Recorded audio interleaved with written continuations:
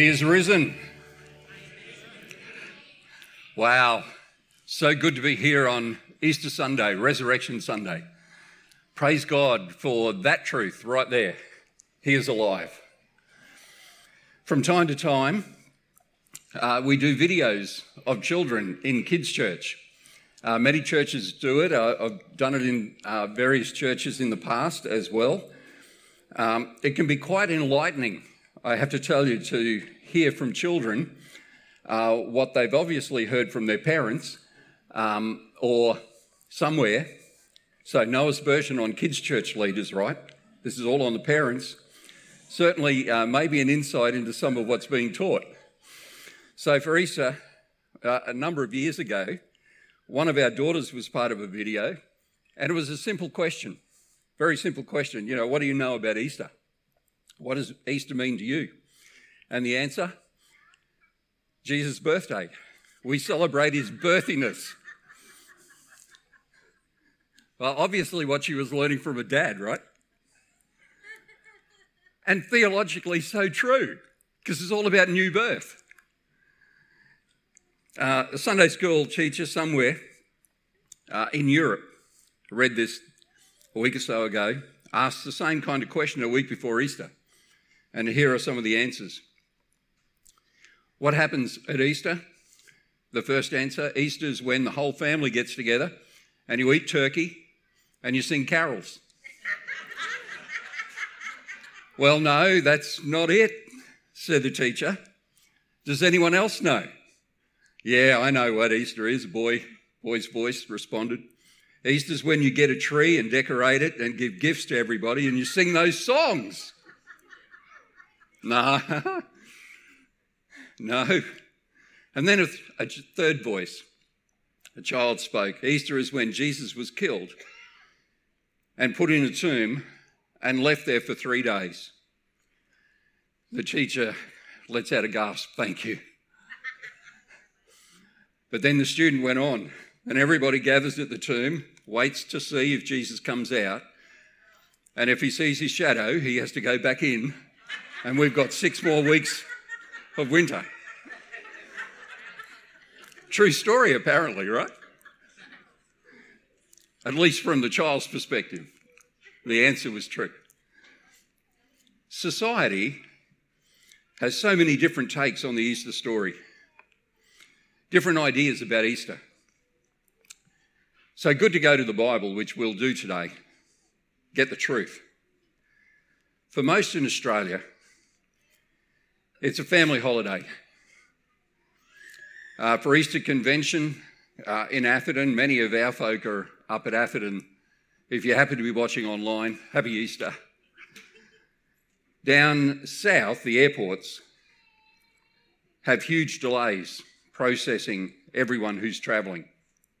It's a time where it's like the beehive bursts and people go everywhere.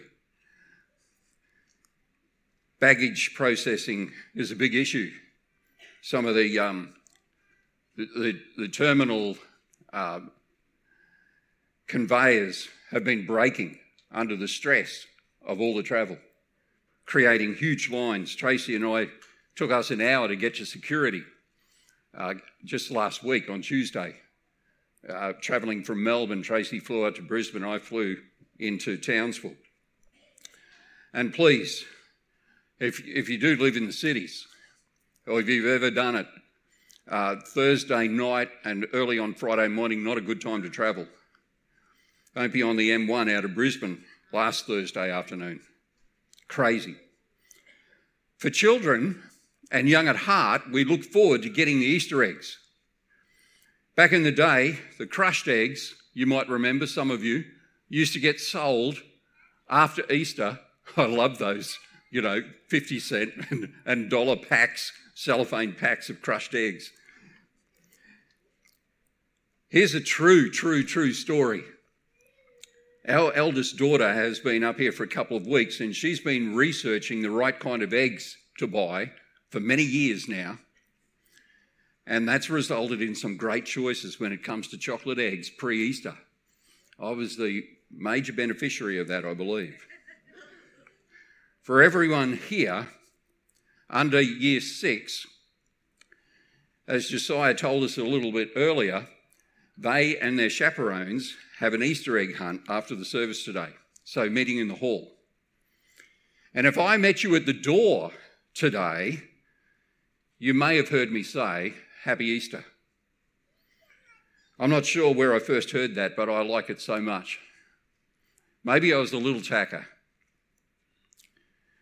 but I love it.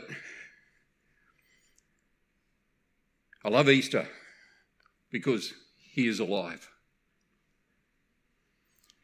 I thought we just had a wonderful time around tables. And thanks again to everyone who participated on Friday. Our Good Friday service was meaningful in remembrance of the truth that Jesus had to die in order for him to be alive in the way that brings resurrection life to every one of us. He's alive. And Easter Sunday is about resurrection. For many, it was just another day. Just let your imaginations roll for a little bit. On this day, in history, the New Testament era was born. Been to Jerusalem a couple of times. It has a beautiful sky when the sun is shining. And that happens for most of the year. A bit like Townsville, so many sunny days. And on this Sunday morning, for most people, they're just heading off to work. It's Sunday, so the Shabbat is over. Sabbath is concluded. Jesus has rested during the Sabbath in the tomb. And that time is over. It's a work day for most. Maybe heading out of the old city towards the fields. Carpenters, they've got things to build. Day labourers worked at whatever they could find. It was a normal, productive morning. People were going about their business. You might remember on Good Friday, the original Friday, when Jesus was on the cross, there was an earthquake. There would have been things to fix. They couldn't do it on the Sabbath, so they would have been out early today. Military things would have been back and running. Politics. People off to the courthouse. Others to the synagogue. There would have been washing, cleaning, taking care of the kids, heading off to school, milking the goats, baking bread, preparing meals. Just an ordinary day. For some, it was not just another day. For the 11 disciples, this started off as a horrible day. Jesus was dead. He was buried. And the disciples would not have known what to do. Hopes and dreams of a new kingdom were gone. How could they have been so wrong? Let your imaginations go there. What are their thoughts? How could Jesus have been 3.5 years of mission and ministry, then this weekend of disaster? And they must have thought their world was caving in. Let's get back to fishing maybe. Over the last few days, they'd been scattered pretty much. And a couple of days ago, they ran in all sorts of directions. Seems like one of them called for that evening meeting, though. They needed to make some decisions. And now this was early morning. And Mary, the mother of Jesus, was particularly upset. It was the saddest of days. Friday, a couple of days ago, she watched her son executed. And this happened beside common criminals on a cross. Saturday was the Sabbath, so she couldn't even go to the tomb. Perhaps she spent the day trying to understand, maybe crying, feeling very alone. And today is Sunday. Shabbat is over. She could go to the tomb, but for whatever reason, Mary, the mother of Jesus, chose not to go to the tomb. But Mary Magdalene and the other Mary had a job to do. They were going to the tomb to permanently embalm the body of Jesus. It was their culture and part of their grieving. And in Matthew 28, if you have your Bibles, after the Sabbath, at dawn on the first day of the week, Mary Magdalene and the other Mary went to look at the tomb. And this is why we're here today. This is the most impacting part of the Easter story. John says this happened while it was still dark, very early in the morning. And to add some preacher's license here, the world began to shake again. The ground shook, an earthquake. This one's a big one. We just had a huge earthquake. There's damage. And Jesus died. So what's happening? And this is how Resurrection Sunday starts. There was this violent earthquake. Look at verse 2. It's possible that we miss some of the details sometimes. There was an angel of the Lord had come down from heaven and going to the tomb rolled back the stone and sat on it. And in verse 3, his appearance was like lightning and his clothes were white as snow, and the guards were so afraid of him that they shook and became like dead men. By this time, we're understanding that this was never going to be recorded in world history as an ordinary day. This is Resurrection Sunday. It may have started like any other day for a whole lot of people, but it wasn't going to end that way. It was going to change history forever. The angel said to the woman, "Do not be afraid, for I know that you are looking for Jesus who was crucified." And now here are the most important 6 words in our New Testament history. Right here in verse 6, read it with me. He is not here. He has risen, just as he said. Now in Matthew 28 and 18 to 20, most of us could quote that one, the Great Commission, right? All authority has been given to me in heaven and on earth. But what about Matthew 28 and verse 6? Wow.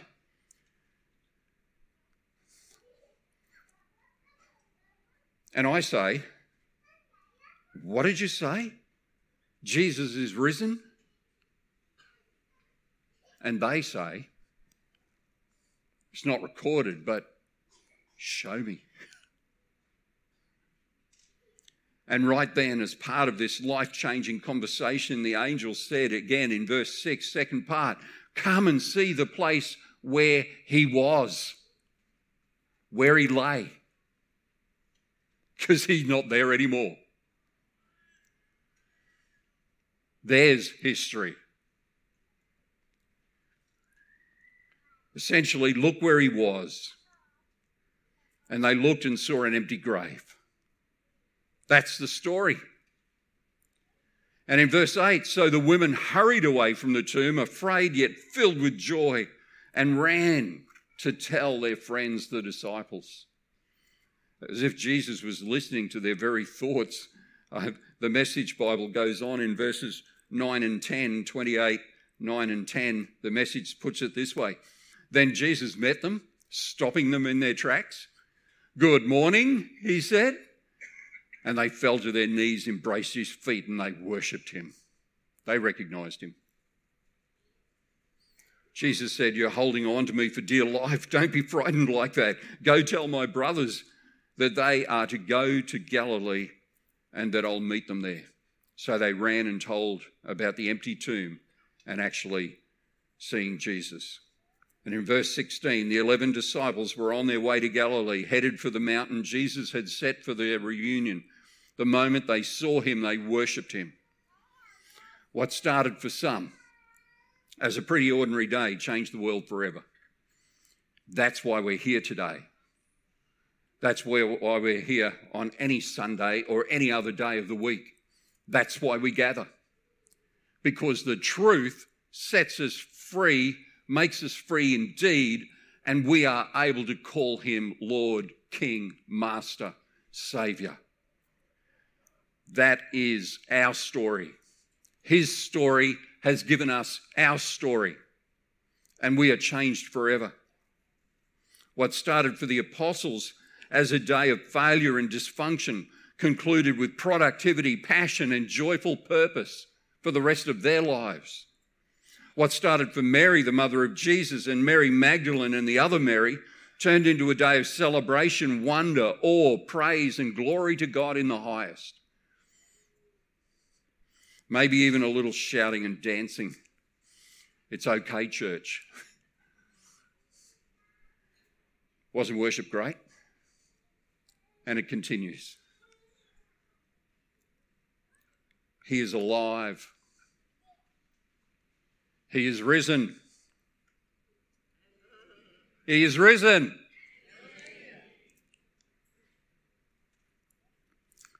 He is risen indeed. It wasn't long before the entire region of the country was aware that something unbelievable had happened. Word spread very quickly. Things changed at the cross forever. The resurrection couldn't happen without the cross. There had to be death in order for there to be life. We look back to Friday. Jesus' death changed everything, and his resurrection brought newness to everything. And in Matthew 27 and 53. And look, we need to remember the cross was all-powerful. It released people forever. But in verse 53, tombs were opened up. Many bodies of believers asleep in their graves were raised. This was demonstrative. We find later in the scriptural account that there's 500 of them. Dead people running around very, very much alive. Resurrection means new life. And Jesus resurrected people who left their tombs, entered the holy city, and appeared to many. News got around that something was not dysfunctional. Something was about life. So on this early Sunday morning, some were getting the shock of their lives. Mothers got their sons back. You imagine that knock on the door. Let me in, Mum. Can you imagine that? How cool is that? Have you thought about the power unleashed in this community? Fathers had their daughters released from the grave. Friends were united with their old synagogue mates, their old school chip and run buddies. They're back. Think about it. These resurrected people all needed clean clothes. It was a busy Sunday morning. 500 of them raised from the dead and released from their tombs. And it all happened immediately. And to quote an angel, it happened when he is risen. When it could be declared for all time, right now, that he is alive forevermore. Joseph of Arimathea, we've heard about him, might have had a conference story to tell that was beyond all conference stories. He was a pretty well-to-do Pharisee, a member of the council and a secret follower of Jesus. You know, if he was just following Jesus on Resurrection Sunday, he was definitely a follower of Jesus. Check out his experience. It's Joseph who went to Pilate and asked for Jesus' body after the cross, and it was Joseph who supplied the tomb for Jesus' burial. And just imagine him telling this story.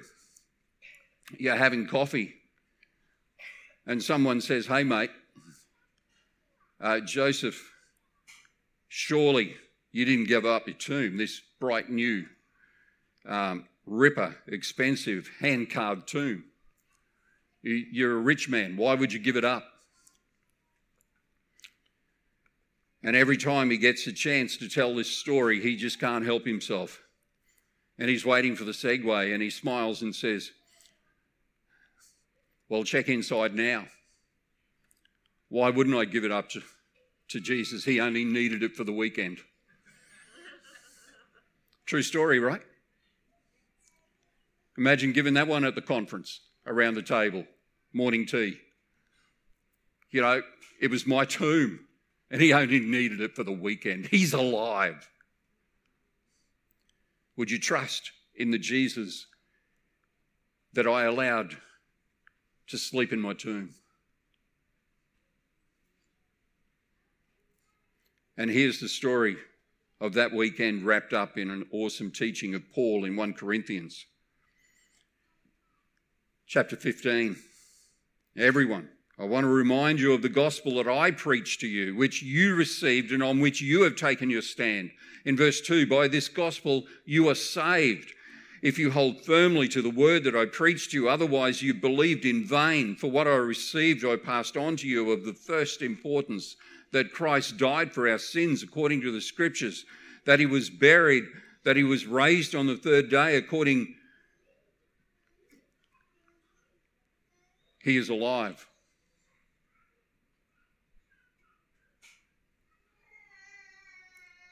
And he appeared to Peter. And Paul knew this, and then to the 12. And after that he appeared to more than 500 of the brothers at the same time, the most of whom are still alive today when Paul wrote this. Some have passed. And in verse 7, then he appeared to James, the brother of Jesus, then to all the apostles. Let me finish with this. Paul was convinced.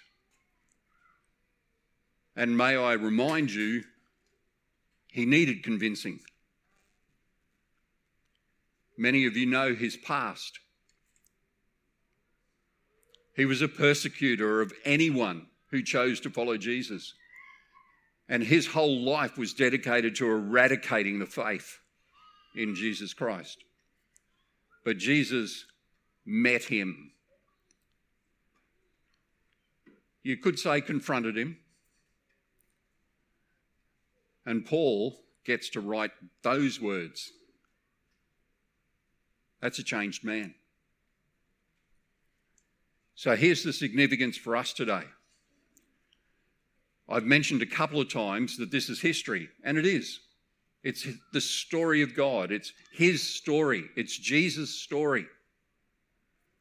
And it was amazing. Resurrection Sunday, the real one, the first one, was absolutely beyond belief, right?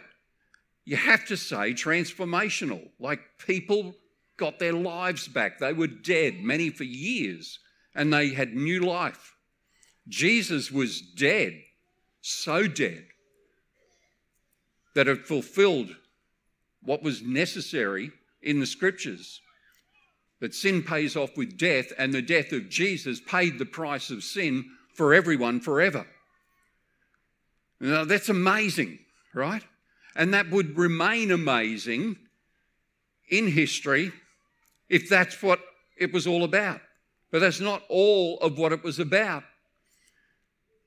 Because the Easter, the first one, actually projected for all time, for every person who would believe there would be new life. And that's our story. His story gives us our story. And we should absolutely look back on this historical wonder. But we shouldn't just point the finger at the wonder and say, that's what happened. We should say, this is what happened. Amen? This, my life, is transformed because of what Jesus did. It was promised and it was delivered. Amen? Jesus, I praise you for what you have done in my life that I can share with others. It was your mission, but it's our mission, it's my mission. And we share it together. A Muslim became a Christian, and some of his friends asked him, why have you chose this new lifestyle? He answered, well, pretty much like this. Suppose you're going down a road and suddenly it goes in two different directions. You don't know which way to go. There's an intersection and there's two men. One's dead and one's very much alive. Which one would you ask for directions? Pretty simple, eh? I'm going to go with the one who's alive. because Jesus Christ is alive. He's risen. Because Jesus was resurrected, we can participate and benefit from that resurrection. Let's finish with Romans 6, one of the favourites for me.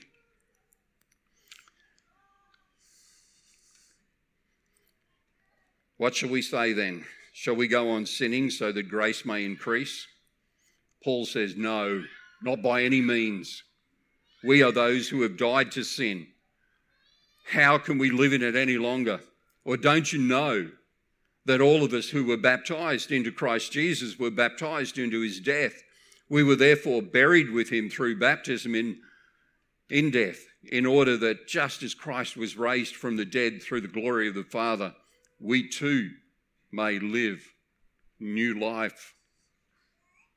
For we have been united with him in his death. We will also certainly be united with him in resurrection. Because he was resurrected, we now live forever. Can I invite you to stand as we pray? If you're here today and you would love to know some more, if you're here today and you're thinking, man, I've known this stuff, but I've just considered it religion, and I know in my heart that Jesus is alive, I just invite you to talk to someone near you, come down the front, and one of the pastors or elders will come and just explain whatever question you've got. We want to hear what God is saying to you. Father, we acknowledge that you are the Lord of all, and you sent your Son to live a sinless, blameless life. And it was probably the birth always pointed to the death, the sacrifice. And here we are, a picture of the revelation of God, standing in unity with knowledge and purpose and peace and restoration, being a part of our story. Because we are alive, because you are alive, Lord Jesus. May we tell that story, be it a conference, be it across the backyard, be it anywhere, to the glory of Jesus.